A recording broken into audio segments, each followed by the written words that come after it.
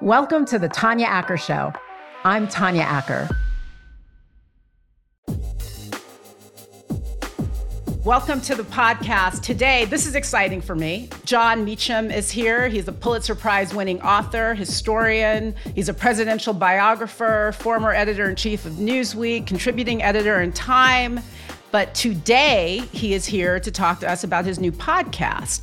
Jon, you're producing and hosting a new podcast, Fate of Fact. First off, welcome to the Tanya Acker Show. Thank you. In your podcast is described as one where you explore how fear has conquered truth and how politics are being held hostage by misinformation. Not to have you dig too deeply into the obvious, but tell us why you think it's important that people tune into your podcast right now in this moment. Well, we've never had one of our two major political parties be in such sustained flight from fact, at least since the Civil War. The conspiratorial thinking, the triumph of fantasy over reality on the American right is fundamentally debilitating to democracy itself. Democracy only works if we agree on a certain set of facts about which we can then argue and disagree. But if people are dwelling in different universes, then the democratic lowercase d covenant falls apart.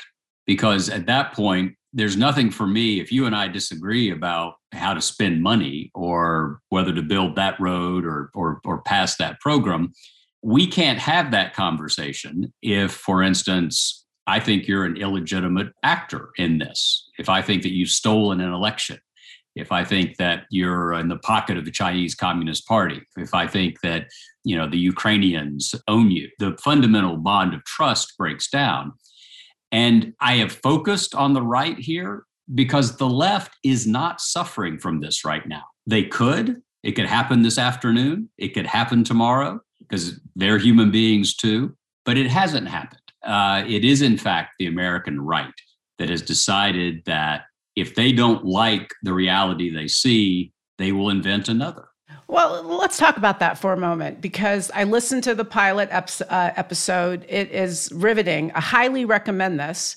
But one of the things that you say that, and you emphasized it here, facts have a gloomier fate on the right than on the left. And you just pointed out how one of our two major political parties seems to be held in thrall by misinformation. So if facts have a gloomier fate on the right than on the left, how do you get anyone on the right to care? Why is this just not a conversation where you're preaching to the choir and everyone's like, yeah, you're absolutely right, when the group that is being, let's just be kind, victimized by misinformation, isn't paying attention? How do you get them to care? You simply tell the story. You tell the truth. You can't, it seems to me that one of the mistakes that is often made is the sense that you give them a little bit of credibility and you bring them in and then you'll convince them. I think it's okay to preach to a choir on the off chance and the hope that the choir at some point leaves the church and evangelizes in their daily lives. And so I would love to do an intervention with the American right. I don't think that that's a likely thing to happen, but I don't see how you can begin to, and I didn't want to say recover, but to some extent it is. I don't see how you can promulgate a reality-based sense of things without diagnosing the problem, right? So to stick with that metaphor, if you don't diagnose the problem, you can't operate on the condition. And so my sense is, this is my opinion. If anything, I think that folks on the right should, I don't want to say should appreciate, but I am enormously admiring in many ways of Ronald Reagan, which is not a popular thing on the left. Parenthetically, I'm not a Democrat. I've voted for people in both parties. I used to say I plan to continue to. That plan may be off for a while. But I'm talking about a party of Reagan and the Bushes and McCain and Romney. That's what I want the Republicans to be, because at least that was a rational actor Right now, the right is like the PLO in the 70s, right? There's not a lot of constructive conversation. So if I were on the right and I were listening to this, but I would hope that they would appreciate that I'm coming at this from a historical point of view and not an ideological one, right? I don't think the left is always right, but I do think that the party as constituted under Eisenhower, Nixon, Ford, Reagan, and the Bushes, and Senator McCain and Senator Romney is not only in abeyance, but it's fundamentally broken. So I'm not saying, hey, become Democrats. I'm saying become Reagan Republicans. I can't believe I'm here about to take issue with Jon Meacham about matters of history. But do you think you're giving too much credit to past historical moments? I mean, look, certainly it is true that we saw the last president and a lot of his supporters and enablers embrace what they described, not their words, not mine, alternative facts. We saw that. The misinformation did not begin in the Trump administration. I mean, my mother is a survivor of Jim Crow, Mississippi. There's always been a strain of misinformation premised on bigotry, premised on what you describe in your podcast as a victimhood that is born of the fact that there's a certain group of folks who no longer get to be the deciders of everything, and they don't like it. So that didn't just start with the last president. And are you giving too much credit to us culturally and as a society when you suggest that, it's only now that we've started to see the rise of lies? This is not, in no way is this the first time we've seen the rise of lies, whether it's white supremacy or before that, human enslavement, the removal of indigenous peoples, the subjugation of women, the exclusion and demonization of people of sundry sexual identity, gender identity. Of course, that's inherent in the history and life of the Republic. What is different is that none of the presidents I mentioned a minute ago ever lost an election and said they didn't. They argued within a constitutional framework for what they wanted the country to be. And they played by the rules, which is not happening now. 60% of self-identified Republicans in the United States of America today believe that the 2020 election was stolen. So that is different. And I can't believe I'm sitting here saying that something is entirely new. I spent most of my time proving that Ecclesiastes was right, that there's no thing new under the sun. But I have thought for a long time that Donald Trump represented a difference of degree, not of kind. I am now less sure of that because I do not believe, and tell me, obviously, if you disagree, I do not believe that Eisenhower or Reagan or Nixon or Ford or President Bush, either one, I do not believe that they were fundamentally about smashing up the Constitution. I do not believe that they were autocratic figures, and Trump is. So I think that's an important distinction. Let me ask you this. So if we put aside the difference, the substantive difference between the last president and some of his Republican predecessors or other, leaders in the Republican Party. Please. This is just on my mind because of Maureen Dowd's column this weekend. And this goes to your point, I think. People have argued, for instance, that the way Vice President Cheney approached Iraq was a big lie that in some ways prefigured or laid the groundwork for what we're seeing now, right? That's a fairly familiar argument. But it never occurred to Dick Cheney when on the afternoon of Election Day in 2004, when the early exit polls, which were wrong, had John Kerry winning pretty significantly. And when George W. Bush came back to Washington and got off the helicopter, he thought he had lost that afternoon. It did not occur to them to say it was a stolen election. So I think that we need to be careful, and I recognize the irony of being careful when I'm being this broad stroke. I do think that we can normalize the flight from fact in a way that minimizes how profound this crisis is. The run up to the Iraq War was incredibly troubled, but they were acting out of motives that were within an American tradition. It may not be a good American tradition, but it was an American tradition. This is not that. Sorry, I interrupted you. No, but I think that that's a very, it's an important distinction, because what you're really focusing in on, I mean, there are 2 points that I take from what you just said. One, look, American history, American politics has always been suffused with an element of people who don't exactly tell the truth. That's always been the case. But what we have had is this uniquely American thing about the peaceful transition of power. It started with President number 1. When you lose, you take your cookies, you say, great election, good job, God bless America, and you go home. What you don't do, and what is new, if I understand your point correctly, is this notion of not accepting the loss and never accepting a loss if you're the one that's losing. That's the thing that you point out is so striking about this moment. So let me ask you, do you think that the American people have fundamentally changed, or do you think that there's always been this element of Americanism, which would so easily gravitate toward a lie? So that World War II is a moment where there were a whole lot of Americans who would have been happy to see Hitler take over Europe. Father Charles Coughlin, the Christian Front, they were very active. They marched against American intervention in the war. They openly embraced fascism. Do you think that the attraction that so many Americans have to misinformation is a new thing, or is this just part of a strain that's always been there? I think it is part of a strain that's always been there. And 40% of the country is usually unreachable, given whatever the era is. The most united we've ever been, broadly put, was in the American Revolution, which was a white male undertaking. And that was probably 80-20. But there were a fifth of folks who wanted to remain loyal to Britain. And we've gone down from the 80%.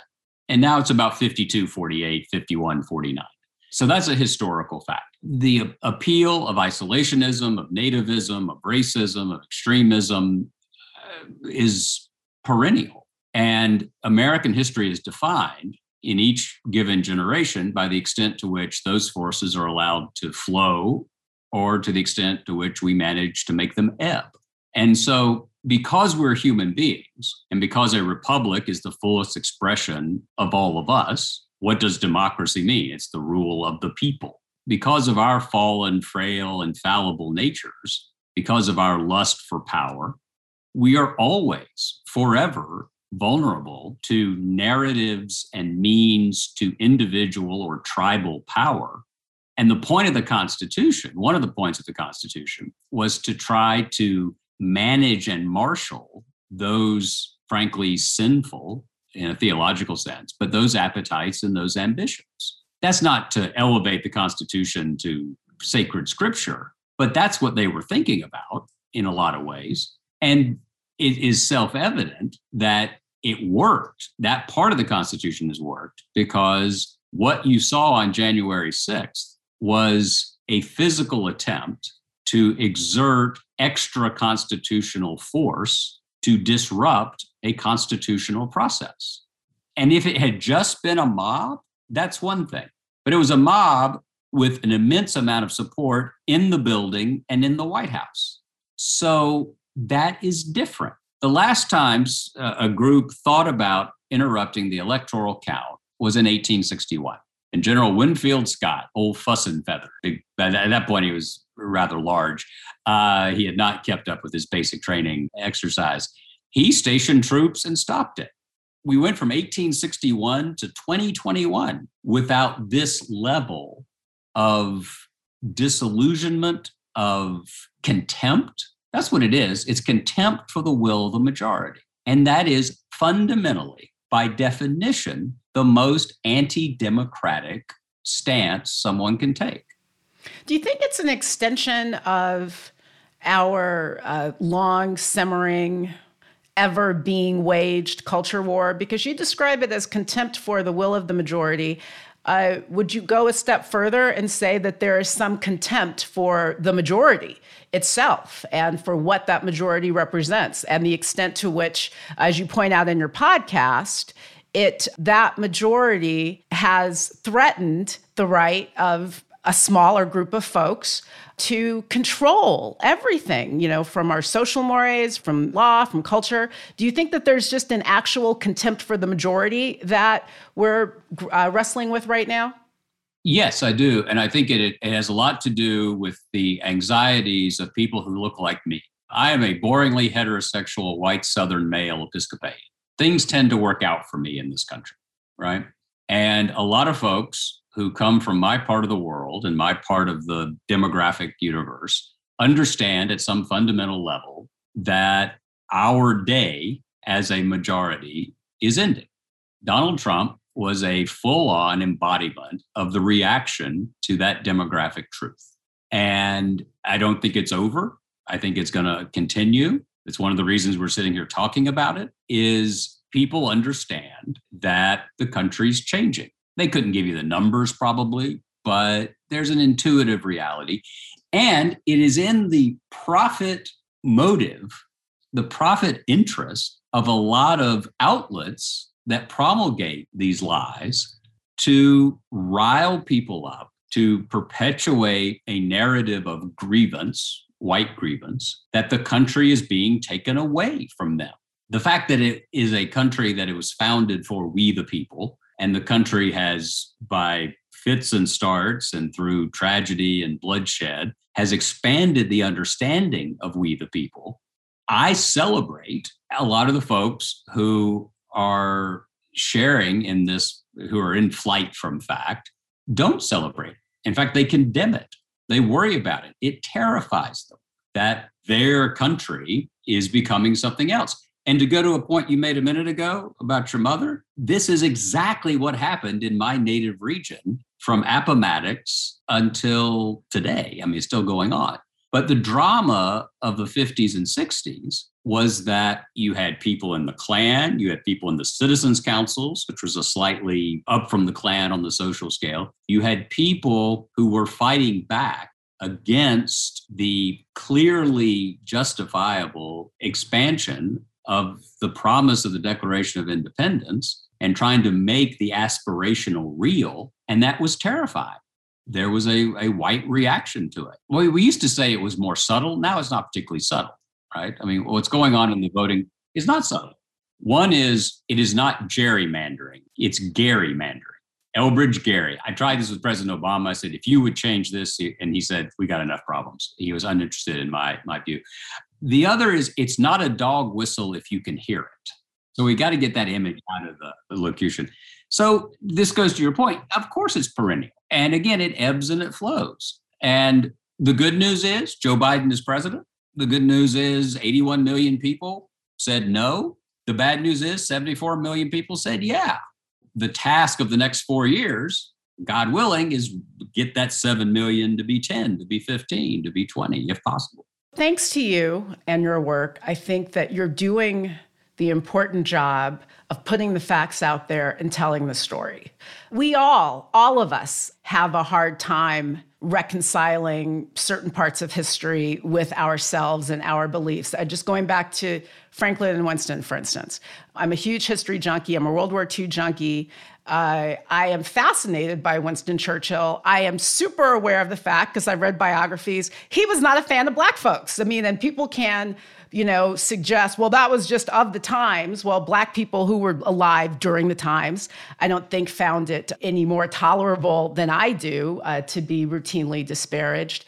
And so for me, one of the things that I do as I'm processing history and where we've come from is where we are now is that, sometimes there is a thread of something that leads to something better, if I'm not being too vague. Winston Churchill, who, if I remember correctly from a biography, walked out of Porgy and Bess because he said he doesn't like blackamoors, was in a battle with Adolf Hitler. One of those two men was fighting for a thread of something that would lead to a better place, regardless of where they were. So it's the difference between Thomas Jefferson and Robert E. Lee. One of the two of them was advancing a thread of something that allowed for our evolution. That's my optimistic way of processing history in a way that I think is both honest and authentic. What do you say to that? You know more than I do about these things, so tell me. I probably don't, but I won't take that premise. I believe that, and this is easy for me to say, but I do believe it, that if you are devoted to a more perfect union, if you are devoted to amendment, adjustment, reform, enlightenment, lowercase e, to progress, then you have much to teach us. If you were about, in our history, ending that experiment, if you were General Lee, if you were Stonewall Jackson, if you were a Confederate, you were trying to end an experiment that ultimately gave us the 13th, 14th, and 15th Amendments and gave us a country that honestly, most of us are willing to keep fighting for. I do think that's a bright line. My theory of Confederate monuments is, and I'm not going to tell people what to do in their houses or churches or schools, they have to fix that. But I don't think a Confederate should be on public land because they were about ending the experiment. And if they'd ended the experiment, very unlikely we would have been the country that could have projected force in the 1940s and into the 50s and 60s against totalitarianism and communist tyranny. And so it's a pretty bright line. Are you for the Constitution with all of its failings, or are you against it? It comes down to, and this brings us full circle, the will to power. Are you willing in a democracy to cede some power to your neighbor? Not just because it's the right thing to do, but if you recognize the rights, opportunities, Lincoln called an open field and a fair chance for your neighbor, then you're doing it. There's a moral reason to do it, but there's also a very practical reason to do it. Because if you cede that power, you're more likely to have it ceded back to you. You're likely to share it.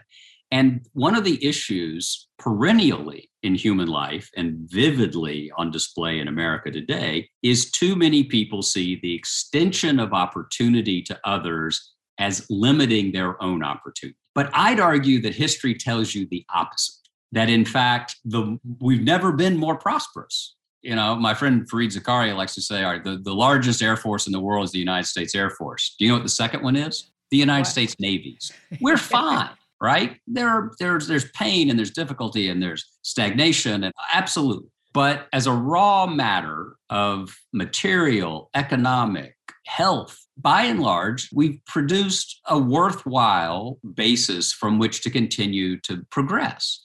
But if you want to wrap that up, if you want to end that, then it seems to me you are not a rational actor in the American drama. And I'm dinged sometimes, I'm sure rightly, I guess. I disagree with it, but I understand it, for being overly sentimental. You know, I lionize dead white guys. But my theory of biography is that flawed people manage to do some good things. And I know in my own life, I don't do enough good things. And so if you manage to do a couple, you're ahead of me.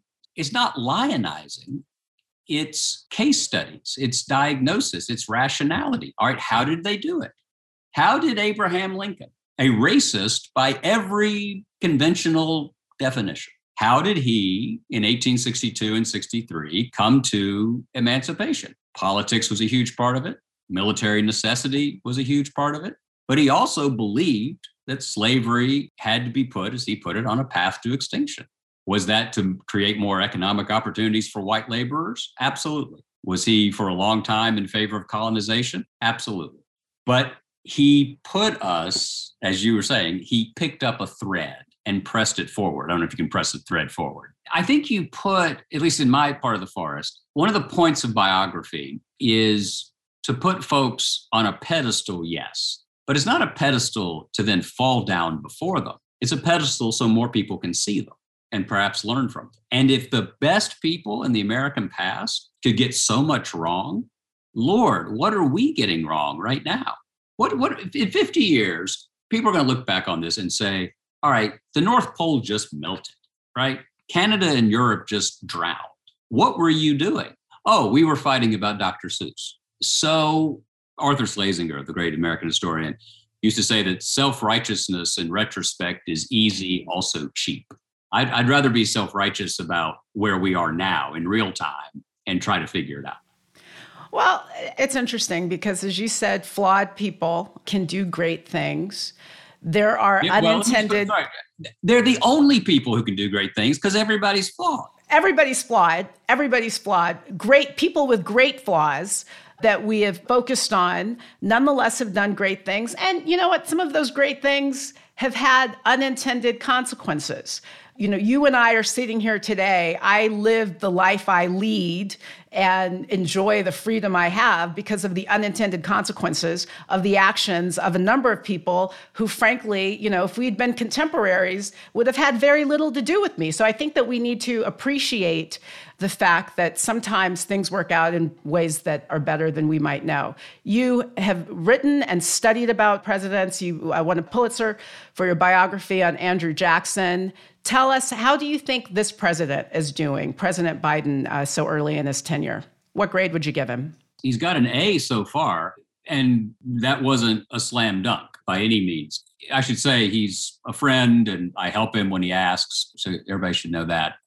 I have a theory. I don't know if I've said this out loud, so I'll say it to you. We learned something important during the pandemic, which is presidential campaigns are kind of pointless. He is a better president today because he wasn't flying around the country exhausting himself, giving the same speech to different groups of people. Starting last May, June, he was able to be briefed. He was able to learn everything he could about COVID, learn everything he could about the economic impact, and really think about the challenges facing the country. And I think the vaccination rollout has been, from what I can tell, quite good. He has proposed big, ambitious programs, but they're not programs that are outside the American mainstream. So I have a theory that the last 80 years or so of American politics can be understood as a figurative conversation between FDR and LBJ over here and Reagan and George W. Bush over here. And everybody sort of governed on that field. Trump was not a sequential chapter to that conversation. Biden is. He's over there with FDR and LBJ. It's not a crazy, un-American thing. It's an active role for the state in the marketplace of a piece with a tradition that has its critics and its adherents. And that's what we're supposed to do, right? That's fine. Joe Biden is a good and decent man. I sometimes describe him as an upside down iceberg. You see most of him. He has actually said in my hearing, I'm about to say something, but I probably shouldn't say it in public. And I'll think, he just said that on CNN, like 2 days ago. Maybe there's a dark side to Joe Biden. I've never seen it. I don't think he's ever said anything in my hearing in private that would be embarrassing if it were repeated in public. And I've been lucky in my life. I've known a lot of these guys. And I must say that's a unique attribute. There's an old phrase, he has no side, right? I mean, what you see is what you get. You may not like what you see, and that's fine, but he's an honest broker. And I think that's always important in a president. Given the context of the time, it's potentially at once revolutionary and restorative. How does an honest broker do business with opposing party that won't even admit the legitimacy of his election? And not only that, but will go so far as to punish those who will admit of the legitimacy of his election. How does he do business? Does he do business with the other side by extending a hand? Or does he do business with the other side by just getting things done and trying to keep the Democrats in line? You just described it. You extend a hand, and if they don't take it, you push it through. Are there consequences? I mean, people want our leaders to compromise.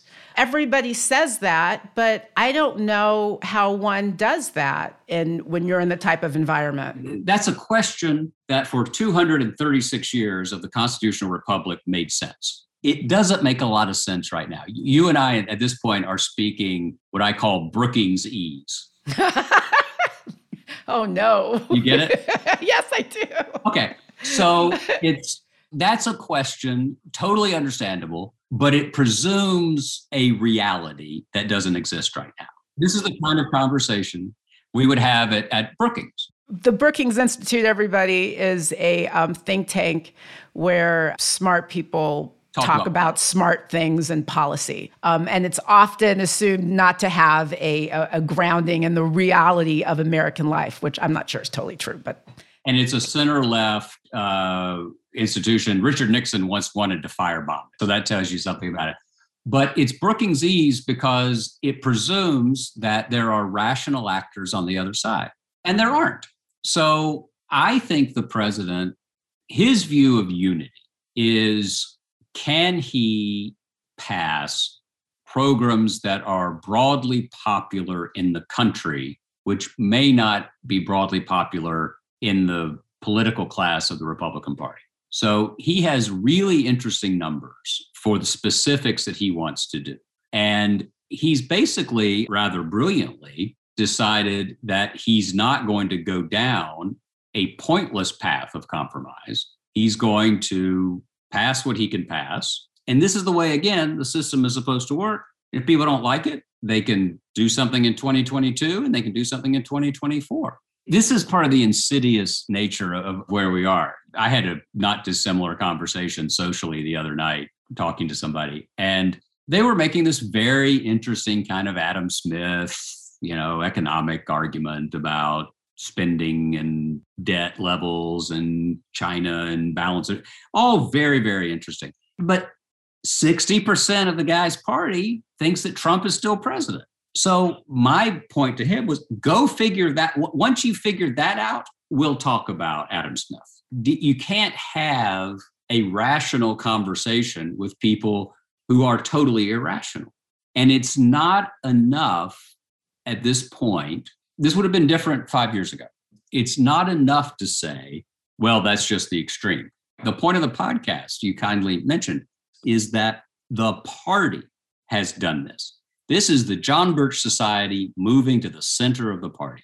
This is the paranoid style has gone mainstream in the Republican Party, and I'm trying to explain why. Is it the death rattle and last gasp of a dying philosophy, perhaps? Or is it the renaissance of misinformation?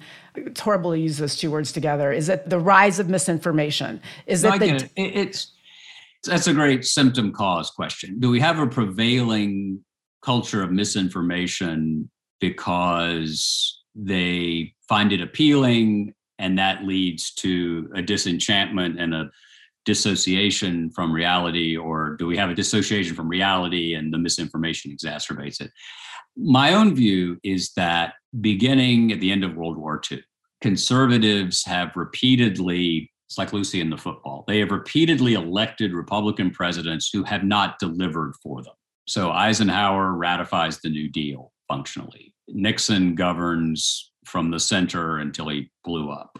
Ford was very much a centrist figure. Reagan is supposed to be the right-wing savior, but in fact governs pretty much from the center right. Raises taxes 5 times after he cuts them, negotiates into the Soviet Union. Federal spending rose something like 6 or 7% under Reagan. Deficits exploded. George H.W. Bush is the full embodiment of this, of saying one thing on the campaign trail and then doing another.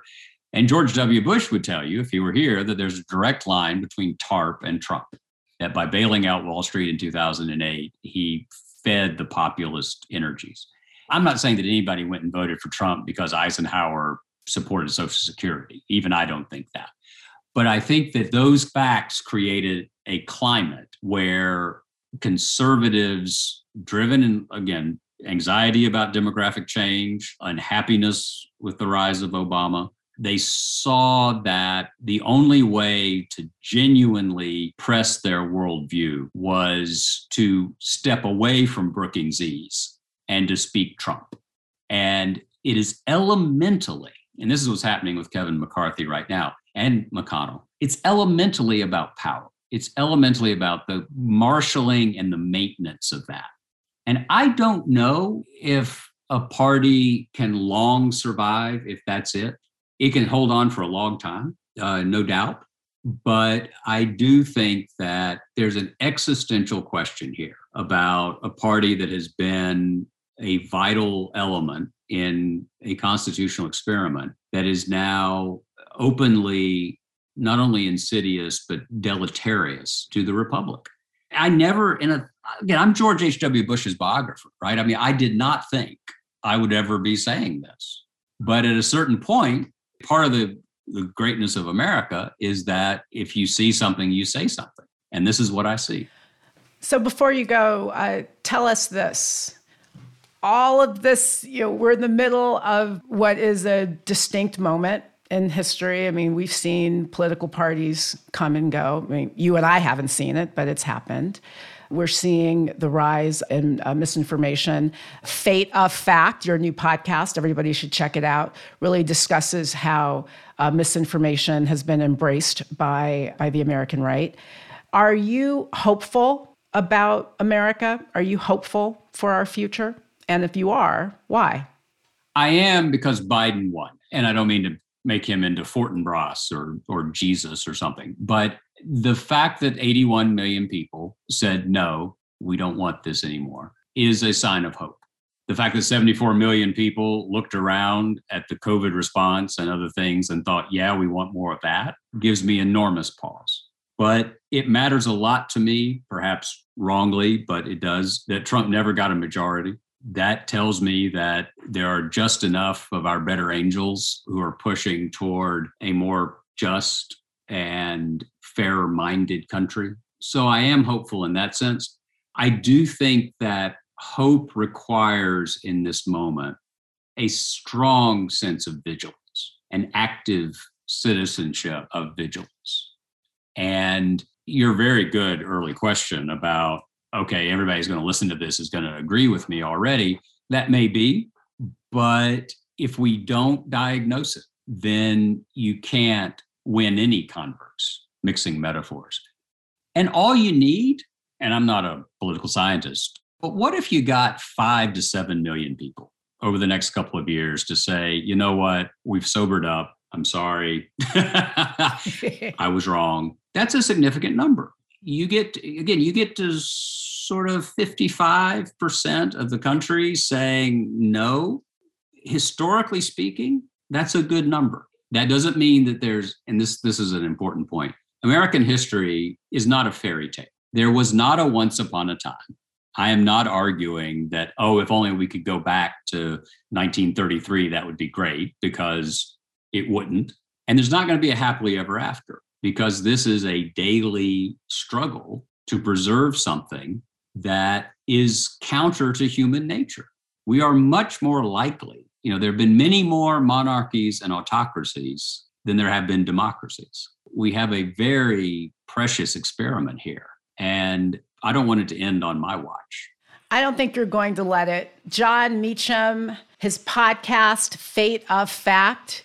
As you said, sir, you were diagnosing a problem. And from my maybe naively optimistic view, I think that energized truth-telling will defeat loud lying any day of the week. Jon Meacham, you are a gift and a treasure. And I really thank you so much for being here. Really, this has been wonderful. It's fun. Thank you. The Tanya Acker Show is written and executive produced by me. Sam Fragoso is my producer. Andre Lynn is my editor. Cole Mitchell is my composer. Sydney Freeman is my production assistant. And my show dog is Maximus Justice, also known as Max. If you like us, please go on to iTunes and leave a 5-star review. Maybe I'll even have the chance to read it on the air. I will give you my hugest and most profuse thanks if you do. Thanks for listening, everybody.